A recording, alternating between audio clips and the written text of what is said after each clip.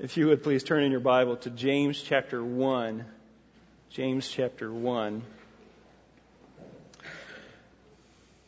We'll not have the time to expound on this text today, but I do want to bring out the main point, or bring out one principle, and we will apply this to our topic today. James chapter 1 and verse 21, "Therefore, putting aside all filthiness and all that remains of wickedness, in humility receive the word implanted, which is able to save your souls. But prove yourselves doers of the word, and not merely hearers who delude themselves. For if anyone is a hearer of the word and not a doer, he is like a man who looks at his natural face in a mirror. For once he has looked at himself and has gone away, he has immediately forgotten what kind of person he was. But one who looks intently at the perfect law, the law of liberty, and abides by it, not having become a forgetful hearer, but an effectual doer, this man will be blessed in what he does." Let's go to the Lord in prayer. Father, we thank you for the privilege of being here. You are so kind. Lord, I pray for just continued healing in our church. There's still many that are out sick, and so we just pray that you would bless them, heal them up. But Lord, bless our time as we look into your word and see a grand picture of the church. May we apply the things that we learned today to our lives. Lord, may we be doers of the word. And we pray these things in Jesus' name. Amen. Now, in this passage, James is warning the believers not to be merely hearers of the word, but also doers of the word. Doers of the word. And he uses as an example a mirror. They would hold a mirror in their hand that would be polished brass or polished some kind of mineral, to be able to look into a mirror or some reflection and be able to see themselves. And then they see that they've got dirt on their face, and then go away and not do anything about it. And his point is that is self-deceiving. That's deluding themselves, he says. And apparently this is what was happening in the church. These believers were coming week after week, and they were hearing the word, but their lives were not changed. They were not implementing the word into their lives. They were not working it out. Now that's more dangerous than we think. In fact, the book of James goes through this book, and he's that kind of spirituality, that kind of religion that they have of just hearing and not doing is suspect really throughout this. And he says they're deluding themselves. In fact, in chapter 2 and verse 20, he says that kind of faith is no good. Look at this. Let me read it for you. "But are you willing to recognize, you foolish fellow, that faith without works is useless? You can hear and you can say you believe, but if you don't act on that, if you do not put that into practice, that kind of faith cannot save you. It doesn't save you. And that's just foolishness. That kind of faith does not save." And James then goes on, marks out some of the problems that they're having, some of the issues. One of the first things that he points out is their sinful reaction to trials. They think that they are to be trouble-free. And they're obviously involved in worldly wisdom, doubting God, double-mindedness, the use of their tongue, their misuse of their riches, arguing with one another, complaining against God, the lack of prayer. All of these things that they are not applying the Word of God to in their life. Now, what's the answer? The answer is in verse 21. "In humility, receive the word implanted." The Holy Spirit has implanted that word. We need to receive that word and work it out into our life. It has to be applied. Now, that's always the problem with us, isn't it? It's always the problem with man, is that we are detached some way from the Word of God. We have to submit ourselves to the Word of God and to the preaching of the Word and the teaching of the Word. And we've mentioned this before. And if we do not submit, or if we are detached, then we're not growing. We're not being equipped. We are still babes in Christ, baby Christians. And there's no stability in our life. We're vulnerable to enemies, and we become victim to this faddish kind of Christianity that we have today, just tossed here and there, every which way the doctrine wants to go. And we just react, not under the influence of the Word of God, but just under the influence of our own flesh, our own nature. And that is much of Christianity today. But if we receive the Word of God with a pure heart and with humble attitude, it progressively renews us and transforms our thinking. It transforms our words. It transforms our attitudes. It transforms our actions. It reproves us. It rebukes us. It corrects us. And it trains us in righteousness. It's important. It's essential. And James is pointing out the power of the Word of God to change us. And Jesus Himself, remember, Jesus said, if you abide in me and my Word abide in you. That's crucial. That's crucial for a Christian. Now, that same principle is applied to the church. It must be applied to the church. He applies it to individual believers here, but it must be applied to the church as well. We must adhere to the Word of God. And we've been looking the past month or two now at the church. Christ told His disciples to go and make disciples of all the world. And when they did that, when Peter goes and he begins to preach, all of a sudden you have a church. All of a sudden, you don't have just individuals, and you don't just have a universal church. People got saved as individuals, yes, but they came together and Christ developed a local church. And that was through the Word. It was through the Word of Christ. And Christ was building His church, and Christ continues to this day to build His church. And His people then have a place that they can be discipled. That they can come in and hear the Word. And then go out and minister. And He uses this Word. Christ uses this Word to build His church. Now, we've seen, just by way of review, we've seen that we've seen the essentials of the church. We've seen the proper attitudes, essential attitudes of the church, the single duty of the church to make disciples. Last week we looked at the fact that we are to rely on Christ to build His church. We are to have faith in His method and not just use any gimmicks to build His church. We rely upon His Word. But that does not mean, and I did not mean to imply at all last week, if that came across, that we do nothing. Folks, we are to be active in His church. We have much to do. We have to do our part. We don't just leave it up to Christ. We are helping to come alongside to build His church. And He builds His church through us. We must fulfill our responsibility. And Christ has commanded us to work in His fields. Believers must be a part of the building up of the local church. That's so important. So important. So the question is then, what is the church to do? What do we do? What actions do we take? We're making disciples, yes, but how do we do that? What are we doing? What is our part? What has Christ called us to do? What is the actions of the church? And I want to go through these things. And I'm going to put the emphasis upon the application, what we can do, what you can do, how you can get involved. And there's a few that I need to get through today. We'll come back to them next week as well. Believers, number one, are to evangelize and expand the gospel to every part of the world. Believers are to evangelize and expand the gospel to every part of the world. We are responsible.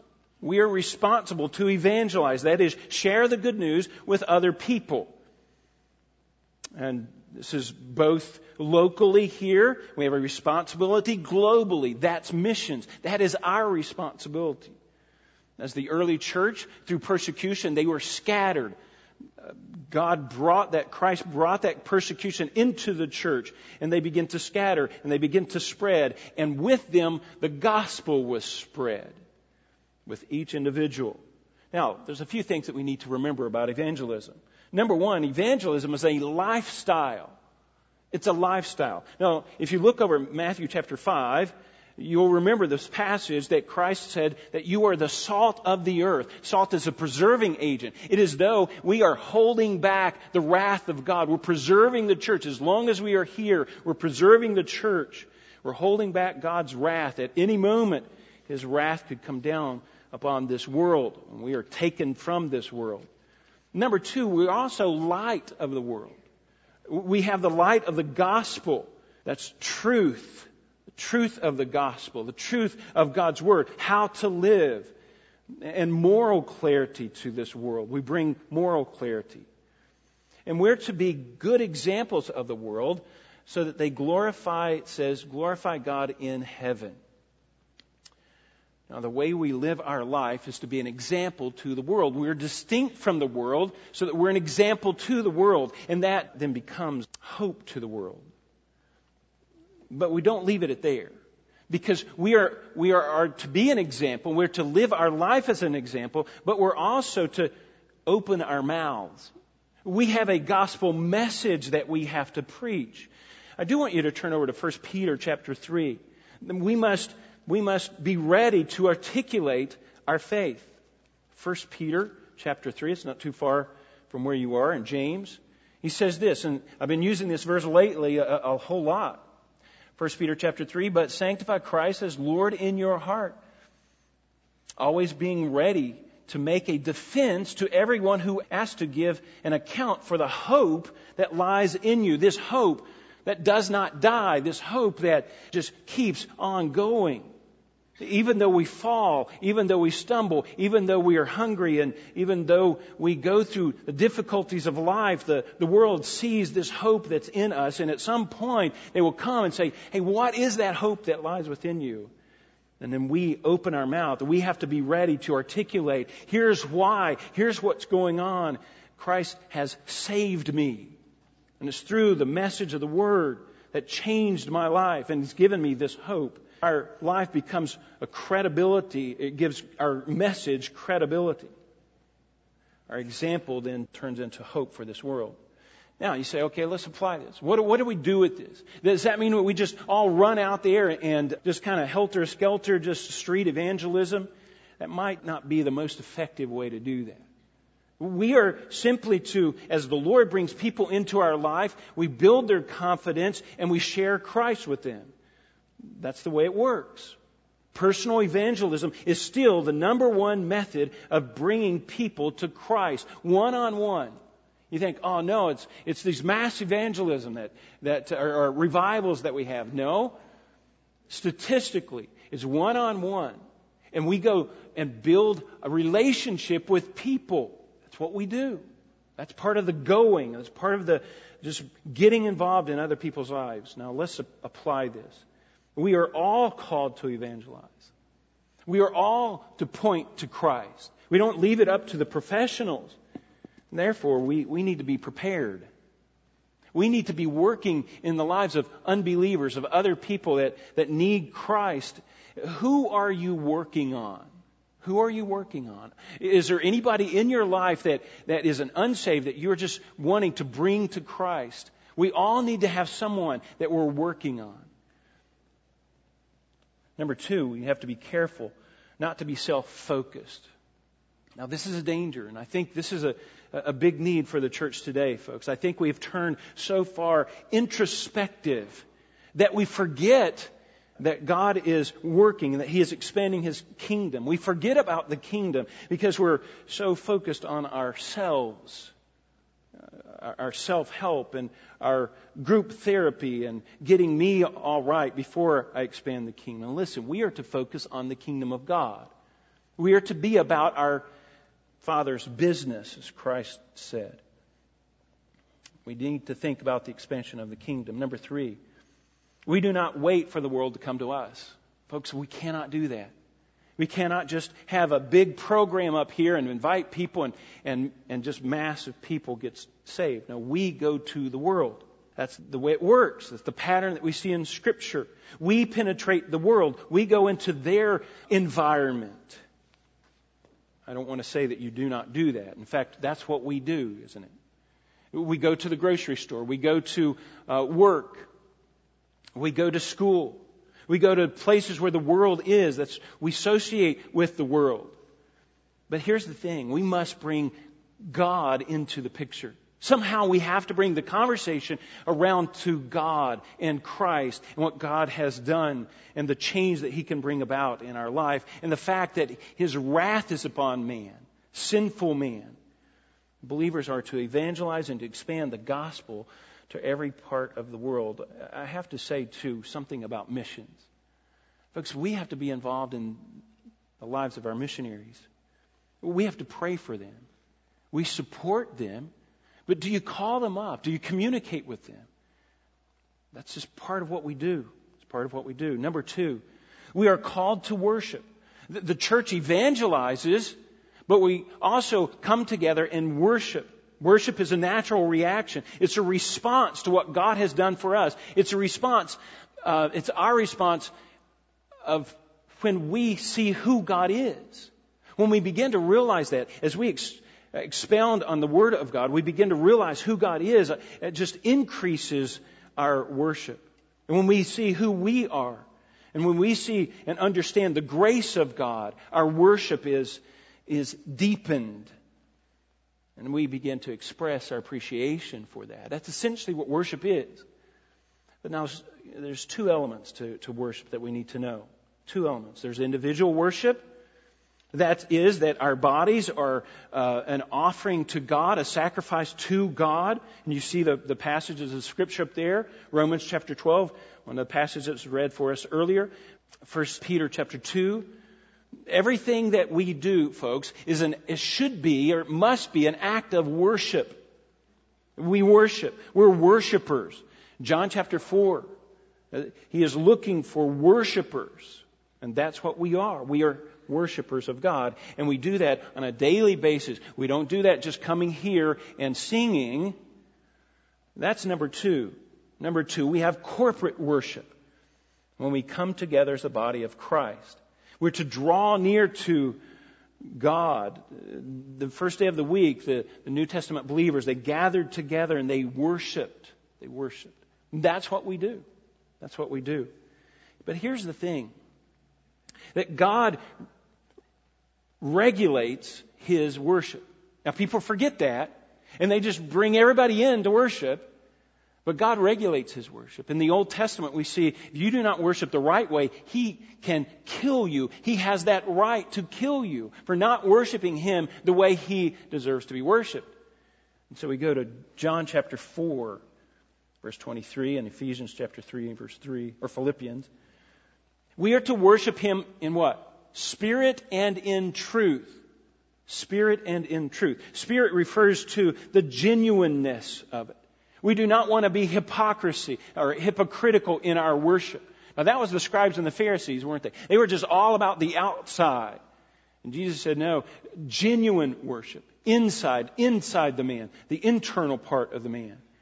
But we're also worship in truth. In truth. That's the information about God that we have. If we don't have the right God in our mind, if we have a wrong kind of God, then that's going to be idolatry. And we have to be careful of that. We have to have the right God. We worship Him in spirit and in truth. Now let's apply some of these things. I'm just want to give clarity here to the church, Daniel's Bible Church. Number 1, we must cultivate a heart of worship. That needs to be cultivated. We need to know the God we're worshiping. There must be reverence there. There's a sobriety that we see in Scripture, in worship. And there's also an accuracy. And those things we cultivate into our hearts. Number 2, we prepare our hearts for corporate worship. Do you know that? Is it hard for you on Saturday nights to stop watching that movie and just get away with the Word of God and just begin to prepare your heart to read? Do you teach your children to do that? Now, that's hard because Saturday nights, man, that's Saturday nights. Man, that's fun time in America, right? We prepare our hearts for worship the next day. We also do that by worshiping throughout the week. If we're worshiping God throughout the week, then Sundays is a breeze. Sundays is a wonderful time. But we prepare our hearts by meditating on Scripture, by thinking through the words of the songs that we're singing. Those things ignite the heart. Number 3, we draw near to God. We draw near to God. Now listen, it might sound a little strange, but we have to let our hearts and our minds ascend up to God. We have to dwell on Him. We have to become aware that He is of His sovereign presence in our daily life, that He is always with us. In everything that we do, in every place that we are, we're in a place to worship God. So we meditate on Scripture. We meditate on who God is, His character, His actions, His works. And then number 5, to make sure to worship in spirit and in truth. Now, here's what happens, I'm afraid. And many times our worship starts with just emotions. Get me pumped up with the music. And that's foreign to Scripture, folks. Worship starts by igniting the mind. The mind. It has to be, if we're going to worship in spirit and truth, the truth has to be there. We have to inform the mind, and then there's a reaction to that. And many times it's an emotional reaction. We have to inform the mind. We ignite the mind with the words. So the words of our song are important, right? We have to know that those songs are accurate, biblically accurate, theologically accurate. Or we just get swept up into the emotions and the congregation singing, and that's just not genuine worship. And then number 6 is we have to avoid emotionalism. And that's what happens. Emotionalism. If you're not worshiping in spirit and in truth, it's just sheer emotionalism. It's appealing to the flesh. And there's a lot of songs that appeal to my flesh. Really, they do. And many times it's easy to just get swept up and just appeals to the flesh. And before long, I'm thinking, I don't even know what these words say. I'm not even sure what I'm singing here. So we have to think about those things. Many times our worship service reflects just a secular concert, just a bunch of emotion. That's not biblical worship. God's people must worship God. Number 3, we have to move on quickly. We are commanded to pray. This is another element of church that we are commanded to do. This is another action. We are to pray. It's a natural thing for us to pray to our Heavenly Father. Christ taught us to pray. It's also a command. We're commanded to do that. And when we pray, what's happening is we are breaking through this spiritual realm into the place where God lives, if you want to put it that way. And like I said, Matthew chapter 7, Isaiah 55, we're commanded to pray. And we pray individually, and that's good. Our Sunday school class, and we were dealing with some of that. Pray individually, and certainly we pray daily, as the Lord taught us to pray. He said, when you pray for your daily bread. Daily. Number 2, we come together and we pray corporately. Now, there's 2 different elements here, but corporately is when one of our elders comes up and leads us in prayer, and we come together and he leads our thinking and our prayers. That's corporate prayer. But there's also congregational prayer where we just come together. It's like Wednesday nights. We come together. We have a list in front of us, and we pray for one another. We pray for each other. And it's not just one person leading in prayer. It's a bunch of us praying. We're praying. Praying for the Lord to work in our lives. Praying for the Lord to work in other people's lives. We pray for physical things and spiritual things. And I'm reminded of James chapter 5. He said, the effective prayer of a righteous man accomplishes much. We're to pray with submission to God. Not my will be done, but your will be done. In sincerity, with humility, boldness in Christ. We are to pray with persistency, with repentant prayers of brokenness before God. We're to be praying watchfully, thankfully, and at all times. at all times. Now, let's think about this a little bit. Prayer is hard work. It's just plain hard work. It really is. I know that in my own life, this is the place that I would struggle the most, just praying. When you're thinking through it, why is it so hard? Because it's an act of faith. We don't see anything. But we have to pray. We act of faith. It's also a selfless act. I'm praying that God's will be done. That's what drives everything, is God's will. And so I pray for that His kingdom would come. And we pray for other people. We pray for the unsaved. It's a selfless act. There's a church that Ruthie and I attended for 4 years. And at that time, this was back in 1990s, and there was a group of older saints. The older saints would get together on Monday evenings, every Monday evening. And they had been doing that at that time for 25 years. If they're still doing it today, that would be 45 years. Just every time, is getting together to pray. Those people understood that we are in a spiritual battle, and spiritual battles are won and lost through prayer. Prayer. We must have prayer. I just wonder how many spiritual battles are lost because we do not pray. How many blessings we forfeit because we do not pray. How much of God's glory is lost because of our lack of prayer. So let's apply this just real quick. Just have a few applications. Do you have a daily discipline of prayer? A daily discipline of prayer. Folks, again, I have to confess, this is the hardest spiritual discipline, just praying daily. But we have to take it seriously. We have to take it seriously. Number 2, how do you pray? And I have to watch about this. Because many of my prayers are selfish. I don't pray, Lord, my will, or not my will be done, but your will be done. I have to learn to pray that way. Number 3, do we realize that we're presuming upon God? When we don't pray, we're presuming upon God. When we're not thankful, when we just breathe His air, live on His earth, and not acknowledge His existence, not come to Him in prayer, that is a sin. It's a sin. We presume upon Him by neglect of prayer. Number 4, how much time then do you spend, or did you spend this week? How much time did you spend this week in prayer?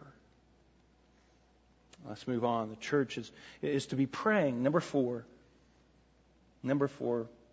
and this one might surprise you, but we are to build up and support the family. We're to build up and support the family. The family was God's institution. It was His first institution. Husband and wife and children.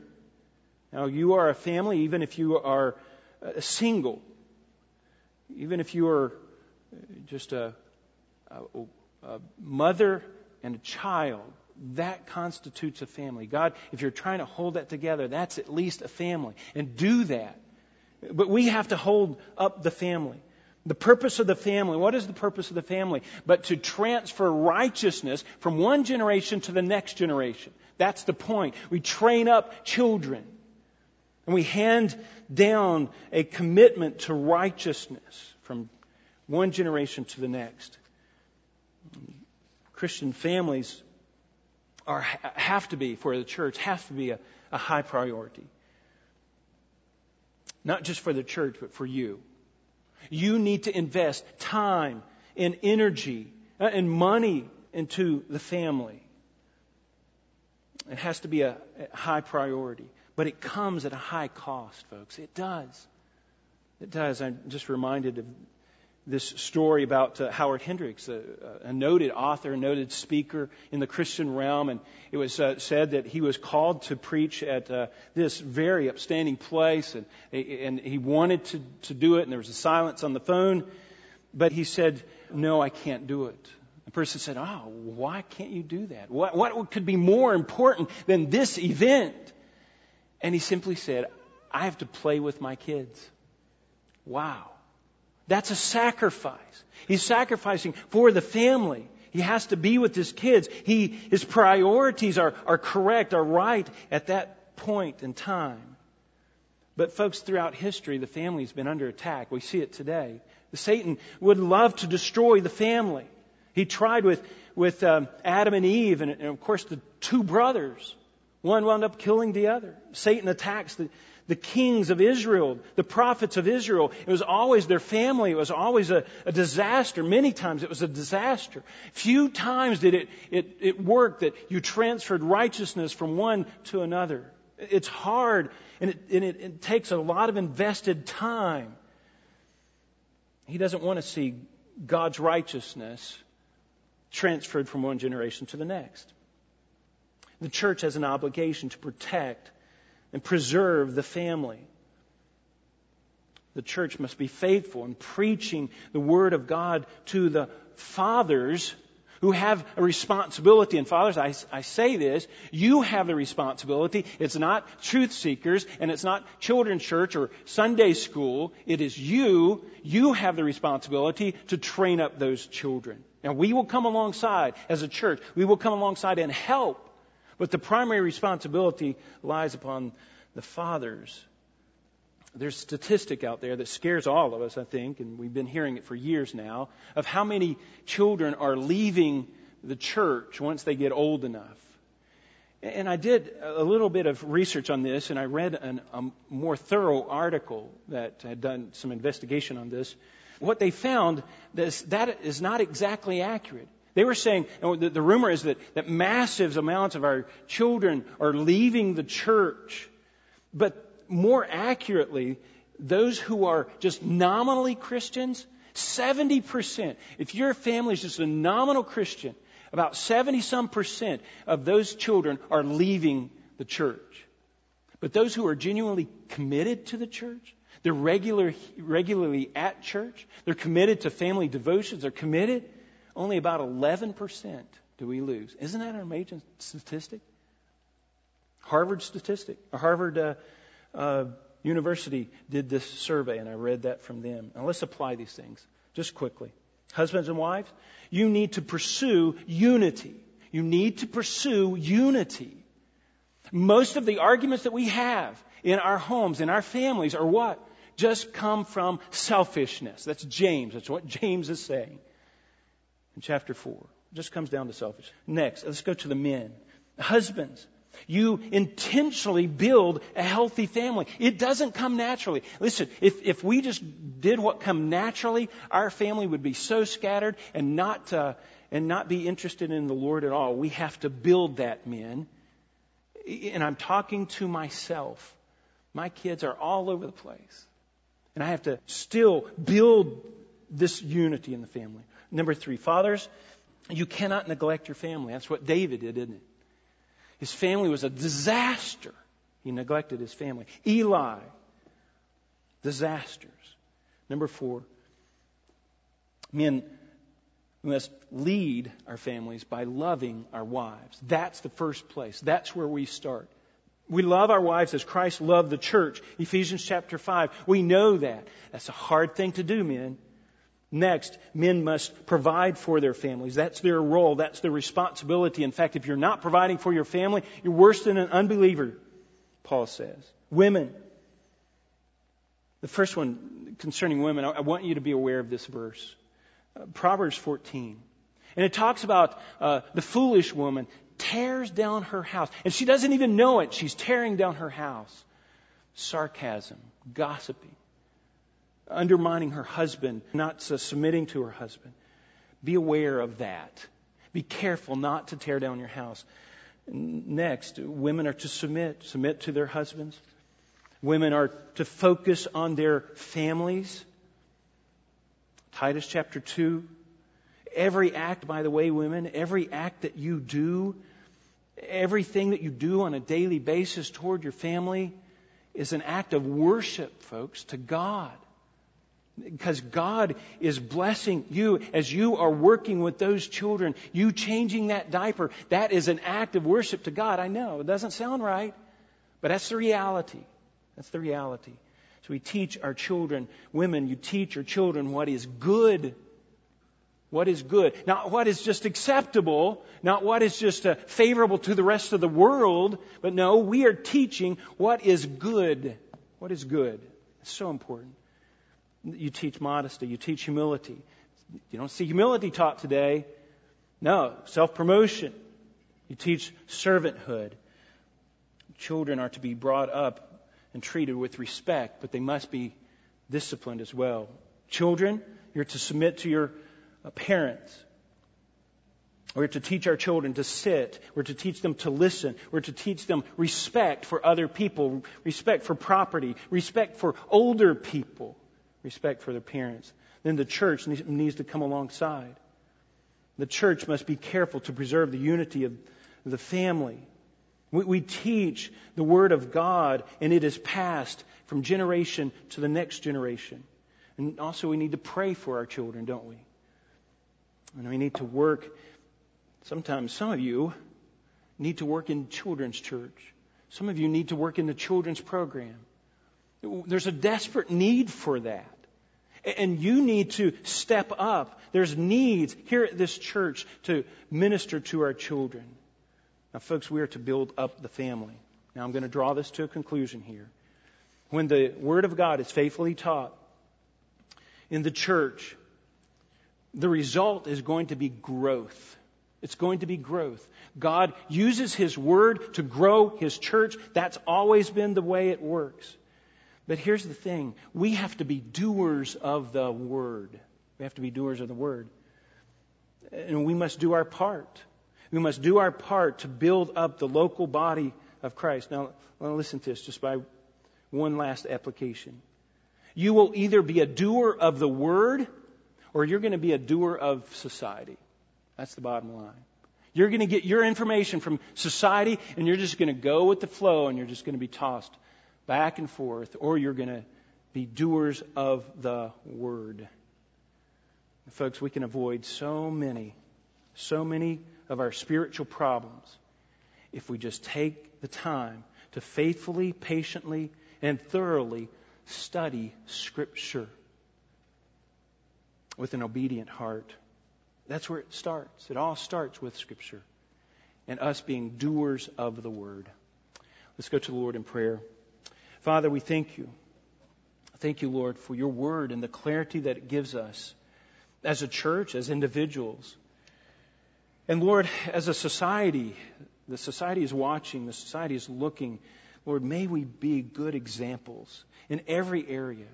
Lord, may we be faithful to your Word. May we do your Word. May we implement it into our lives, into our daily lives. And Lord, as a church, may we do the same. And Lord, not for our glory, but for your glory. Lord, make us faithful prayers. The real battle is a spiritual battle. Lord, make us faithful prayers. And we pray these things in Jesus' name. Amen. Appreciate you being here. I pray that if there's anything that we can do for you, we'd love to have you visit us, and you can see one of our elders or one of our deacons. We would love to be able to help you in whatever way we can.